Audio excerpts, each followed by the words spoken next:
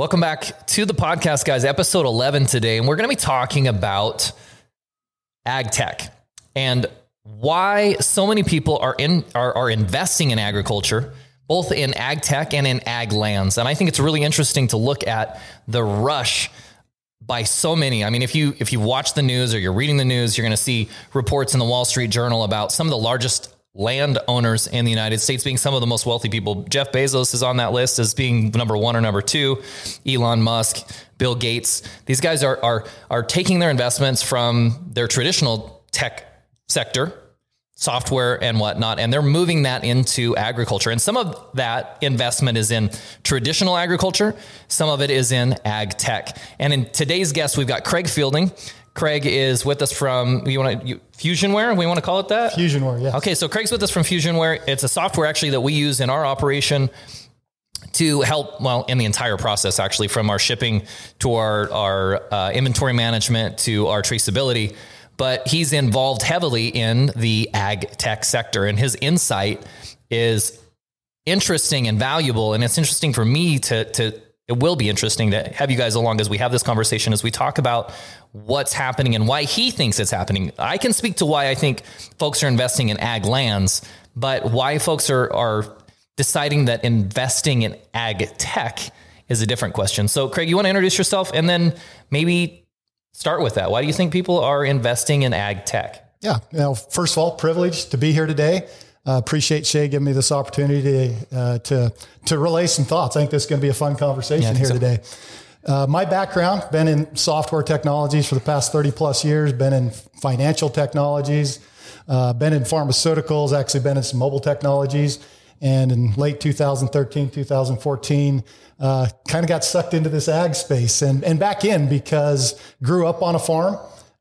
Family still owns some farmland. And I thought, man, I could take a year's worth of this experience. As I got further into this, I saw that there was a lot of opportunity, candidly, within this space to apply technology. Is that partially because ag is slower to adopt a lot of things? Very much slow. I've got so many stories, Shay, that we could have some fun times talking about some of the offices that we walked into. And since you do that, why do you think that's the case? Why the hesitation among farmers or people in agriculture to adopt the technology? Is there like a common thread, anything that you see? So yeah, there is a very common thread. So what we're seeing is the generational. So what we see is the old generation has been very slow to adopt software and technology. And for them, it's really this physical.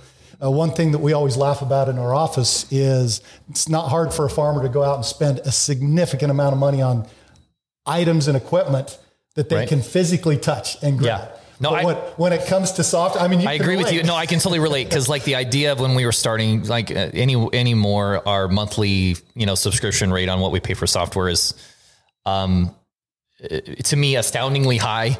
Yes. And it's completely intangible, right? And so if you put a packing line on your production floor or you buy a tractor or a truck, you get to use it and you physically can see what the result is. And when it comes to software, there are actually some results that you can physically see in labor savings and in some efficiencies and stuff like that, but it's not at all the same. And so, yeah, it's different. It is different, but we have this generational divide now. So you have this generation that we're finding is this generation of farmers that are now starting to either sell their farms or sell their operations to this next generation coming in. And it's quite, it's serious because these kids are coming a lot of times from other companies that technology and software is very advanced. I mean, highly advanced into operations that are running a lot of times still on paper, spreadsheets, and an assorted mix of technology that requires multiple data input through the entire supply chain. I think the other piece of that too is what we do in agriculture that makes, trying to implement software harder is if I run a factory. So from a packing shed standpoint, what we do in production on a daily basis is pretty straightforward. Like we put this many pounds in and we get this many pounds out. So we can measure the shrink. We can measure what line A, B, and C, and D are producing. But when it comes to the production, like the growing side of agriculture, that doesn't work. We can't just count the number of seeds that we put in the ground and then calculate what our yield's going to be, because there's so many factors that Mother Nature impacts. Like you got wind and rain and drought and pest pressure. You've got all of these things that come into play. So you can't just take data point A and subtract data point B and get, your answer as C. And so it makes the ability to track all of that information, it makes it more important, but it also makes it like less accurate.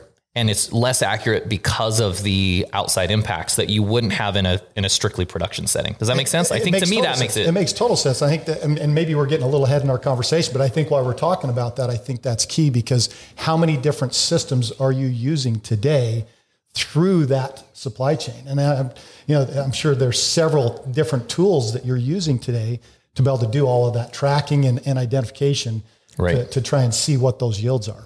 Right. When we gather so much data, and so, they talk about this all the time. Like, okay, you're gathering all this data and it's going to be worth something if you could look back retroactively, right? Or retrospectively. I think of like what they did in Iraq. This is a bit of a tangent, but it'll make sense here in a second. Mm-hmm. When they were running those drones constantly over Baghdad. Mm-hmm. And then when there was a bombing, they would track that bomb that was set off until they found the person, walk to the field, and then they'd run that film in reverse all the way until they found out where that person came from. Right. So it was almost like being able to time travel. Yep. And I think that's where we are in agriculture with all these different variables. We're collecting the data, but we still haven't learned how to really use it. Like at some point we need to gather it and then extract the value that's there. Like, for example, this year we have, comparatively, for some reason, we have a very, very high quality onion crop versus a lot of our neighbors. That's not always the case. In fact, it's generally not the case. Usually if our neighbors have problems, we have problems. We did something this year. We don't know what it is. And we've talked about it over and over. It's going to save us lots of money and help us have a lot of happy customers, but we have no idea what we did that's different. And see, it's in the data. It'd be there. It's in the data. It's there somewhere. Yeah. Okay. So if we talk about AgTech, there's all of these things developing, happening. What's the most disruptive thing that you see happening in the next 5 years or less? And that's a tough question, because there's so much investment. There's a lot of things happening in AgTech. And so I think a lot of the most disruptive is, I think that as you look out in the investment and what's happened over the last 4 years, I mean, let's talk about that, and maybe that will roll to my final answer. And that is, just in the last, since 2017, we've seen, 400% increase in investment in AgTech. So, 600 plus new AgTech companies are popping up every year worldwide. Obviously, that's not sustainable. So we're starting to see some of this start to roll up. And as more and more of that investment dollars happen, I think one of the most disruptive pieces of this is information and data collection. Because now we've got all these different systems. We have drones.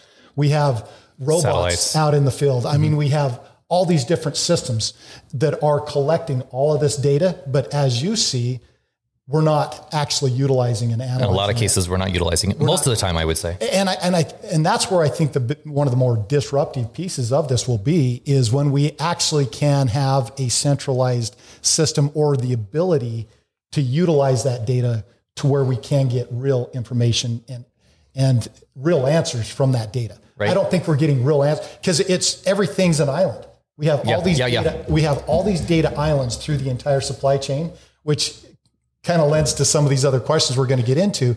Because there's all these data islands, we've got to bring that together. Right. And so before we started recording, you talked about the vertical farming. So actually, this makes me think of that, because that is another advantage of the indoor farming trend.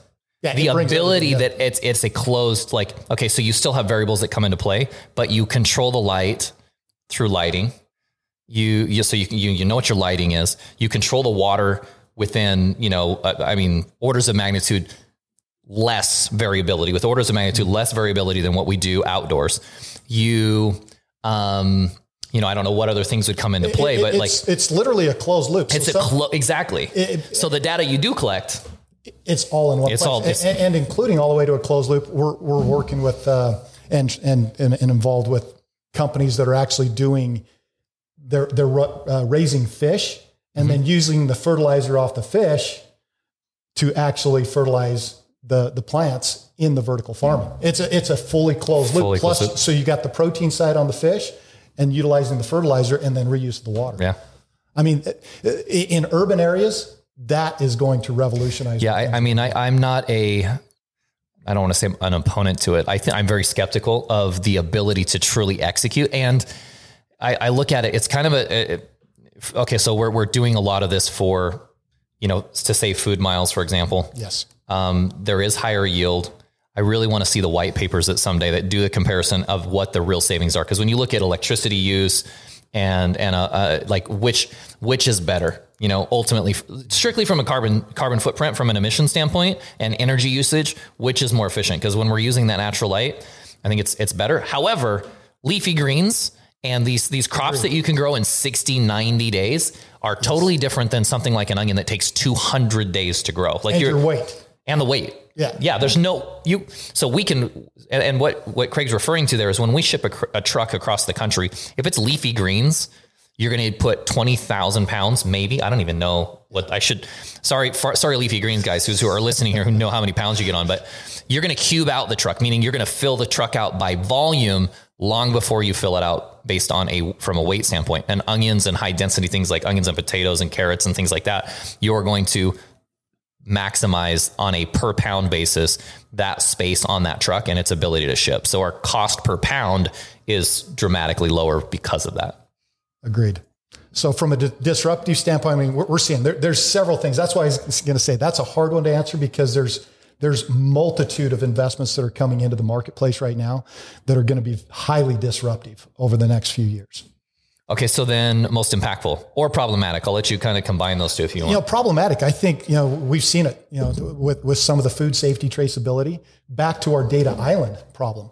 The food safety traceability issue is a major issue, and there's been significant investment in that. In fact, it's not for people not trying. It's just exactly the system. It's the second most invested in item as far as vertical over the last 4 years. And yet it still hasn't been solved 100% because there's still a data islands around this supply chain. And in order to get that to work, we really need to go to some centralized reporting solution of some kind, or get everybody to talk to one another in some way and be able to exchange and hand on this information. That's a huge problem. That's a huge one. And it's going to be a hard one to get everybody to. Yeah. And you've got information that people don't want to share. We just had that conversation yesterday Yep. We have a customer supplying product for us, and they're like, well, we don't want you to know the farm that it comes from, because they're worried about, you can go around them and you can take that customer or something, but we're not, I don't want that information to, go directly to this farmer. In this case, I want the information because I need it for traceability. And these silos of information are problematic, and it's much more complicated than it seems like from the outside. The process of receiving, an order in, like, let's say, is just as a distributor, not as a farmer, it's not as near as complicated because it's all our stuff, we grow it here. But if we cross stock something comes in and we're just moving it in and out, we know where it came in from, but we don't necessarily know where that person who shipped it to us, where that came from. And they may or may not have that information. Even if they do have that information, there could easily be 1 or 2 or 3 more steps. Like, I'm sure you've seen, and trying to do your trace back, have you seen what's the most layers between final destination and starting point that you've seen? Well, just even within our own solution, we've seen one order exchange hands 4 different times. Yeah. That's just within our own ecosystem. Right. I mean, you extend that outside of course, there's no way we're going to be able to own the entire ecosystem, right? But you extend that outside of our ecosystem. Yeah, it could be 5-6 times. I've talked to brokers down in California that it's unbelievable how many times that product is brokered or touched coming from an international location. Right. Well, especially from an international location, especially on like specialty items for which you're not moving full truckloads, right? Because they have to be received in and distributed in the volumes they need, especially when you start getting down to like case lot volumes or something. It would just be insanely challenging. Right. It becomes a really hard problem to solve. And the only way that that's going to actually happen is if you get some intermediate that everybody is willing to talk to. And I think even when you have that, that's still going to be a hard challenge to overcome.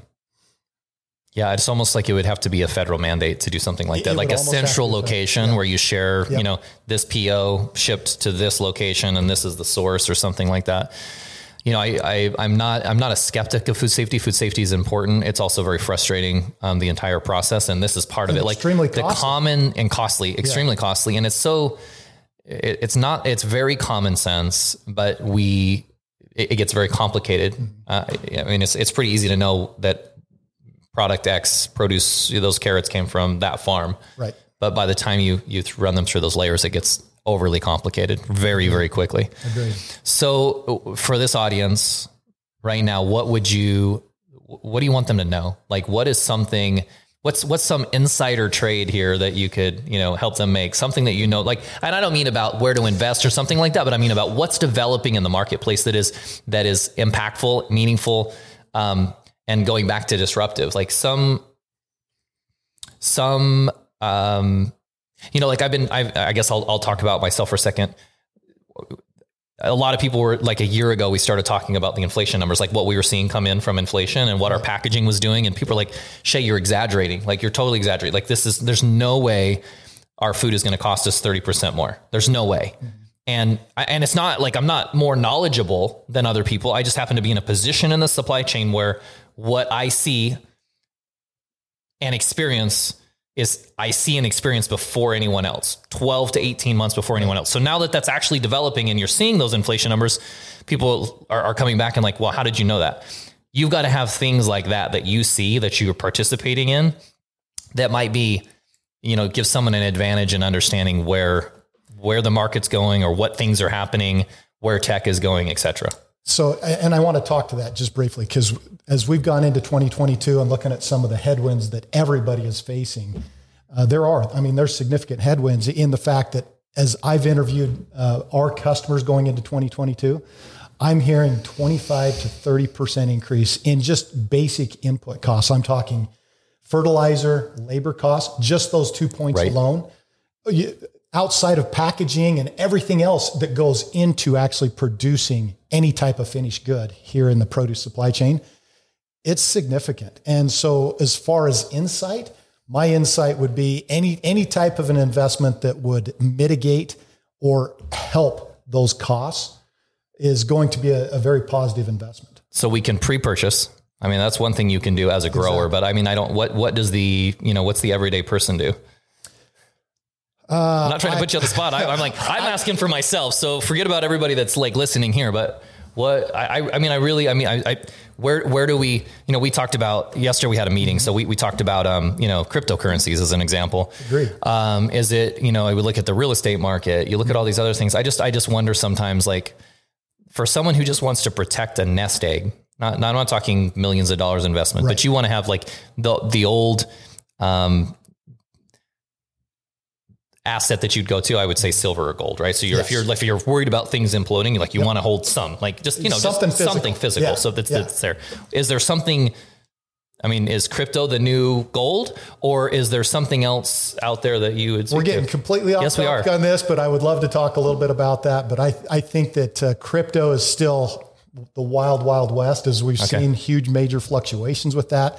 I think that crypto, blockchain in general, we haven't talked at any depth about blockchain as it relates to ag. And I believe that there's going to be some technologies emerging around that, including exchanging smart contracts with blockchain and other elements, including all the way getting to the point where you're getting paid for these loads in some form of crypto. Right. But as we go forward, I think that crypto is going to become much more valid once it is actually backed by something physical. And I'm hearing that more and more, is that there are going to be cryptos that emerge.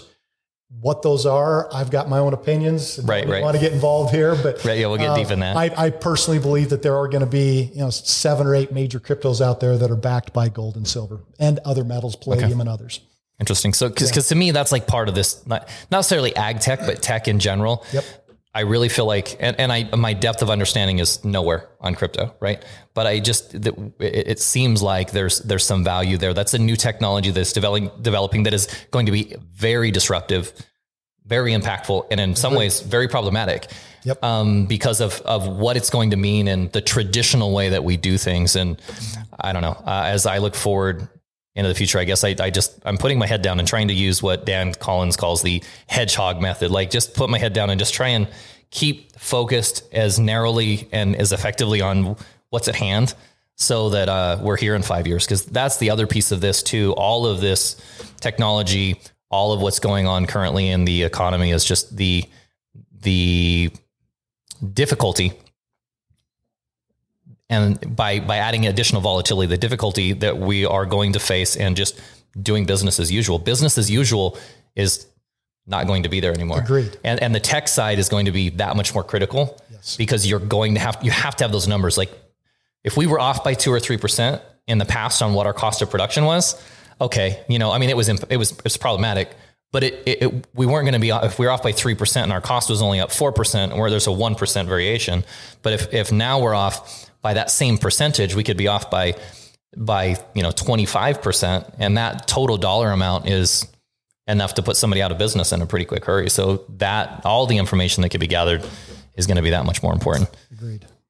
Well, Craig, thank you for being on with us. Sorry, thanks for going on the tangent with me too here for a second. No problem. Yeah, don't get me started on crypto. Like I say, we could do another podcast. Yeah, a whole nother podcast just on crypto. That'd be good because I'd learn something, because I think it's cool. I can see the value maybe, but I admittedly don't understand really much about it. And then you start talking NFTs, and that's a whole other space. Now that one I don't understand at all. Yeah. So yeah, absolutely. Well, thanks guys for being here. If you have any questions, Craig, where do they find you? Is there a place they can find you? Yeah, absolutely. Just go to fusionware.com and you can find out. There's some great videos out there to learn more about Fusionware, or on LinkedIn, either one. You're on LinkedIn? Okay. Yeah. So go check him out there if you want some insight on what's happening in AgTech. And I can tell you that is it. I get a lot of phone calls, inquiries, and people asking about agriculture and AgTech all of the time. And that has dramatically changed over the course of the last 5 years. It's that much more in the last 3 years. And it's something people are concerned about it. And that's part of the reason that these podcasts and the YouTube channel and all of these things have reach, is because of that interest by the general public in agriculture. So if you've liked what you heard today, you'd like to keep learning more, come like and subscribe. Any commentary that you can throw on there is also beneficial. And I like to hear from you so that I know what kind of content you'd like to see, what you'd like to hear. And I'll catch you next time. We'll see you.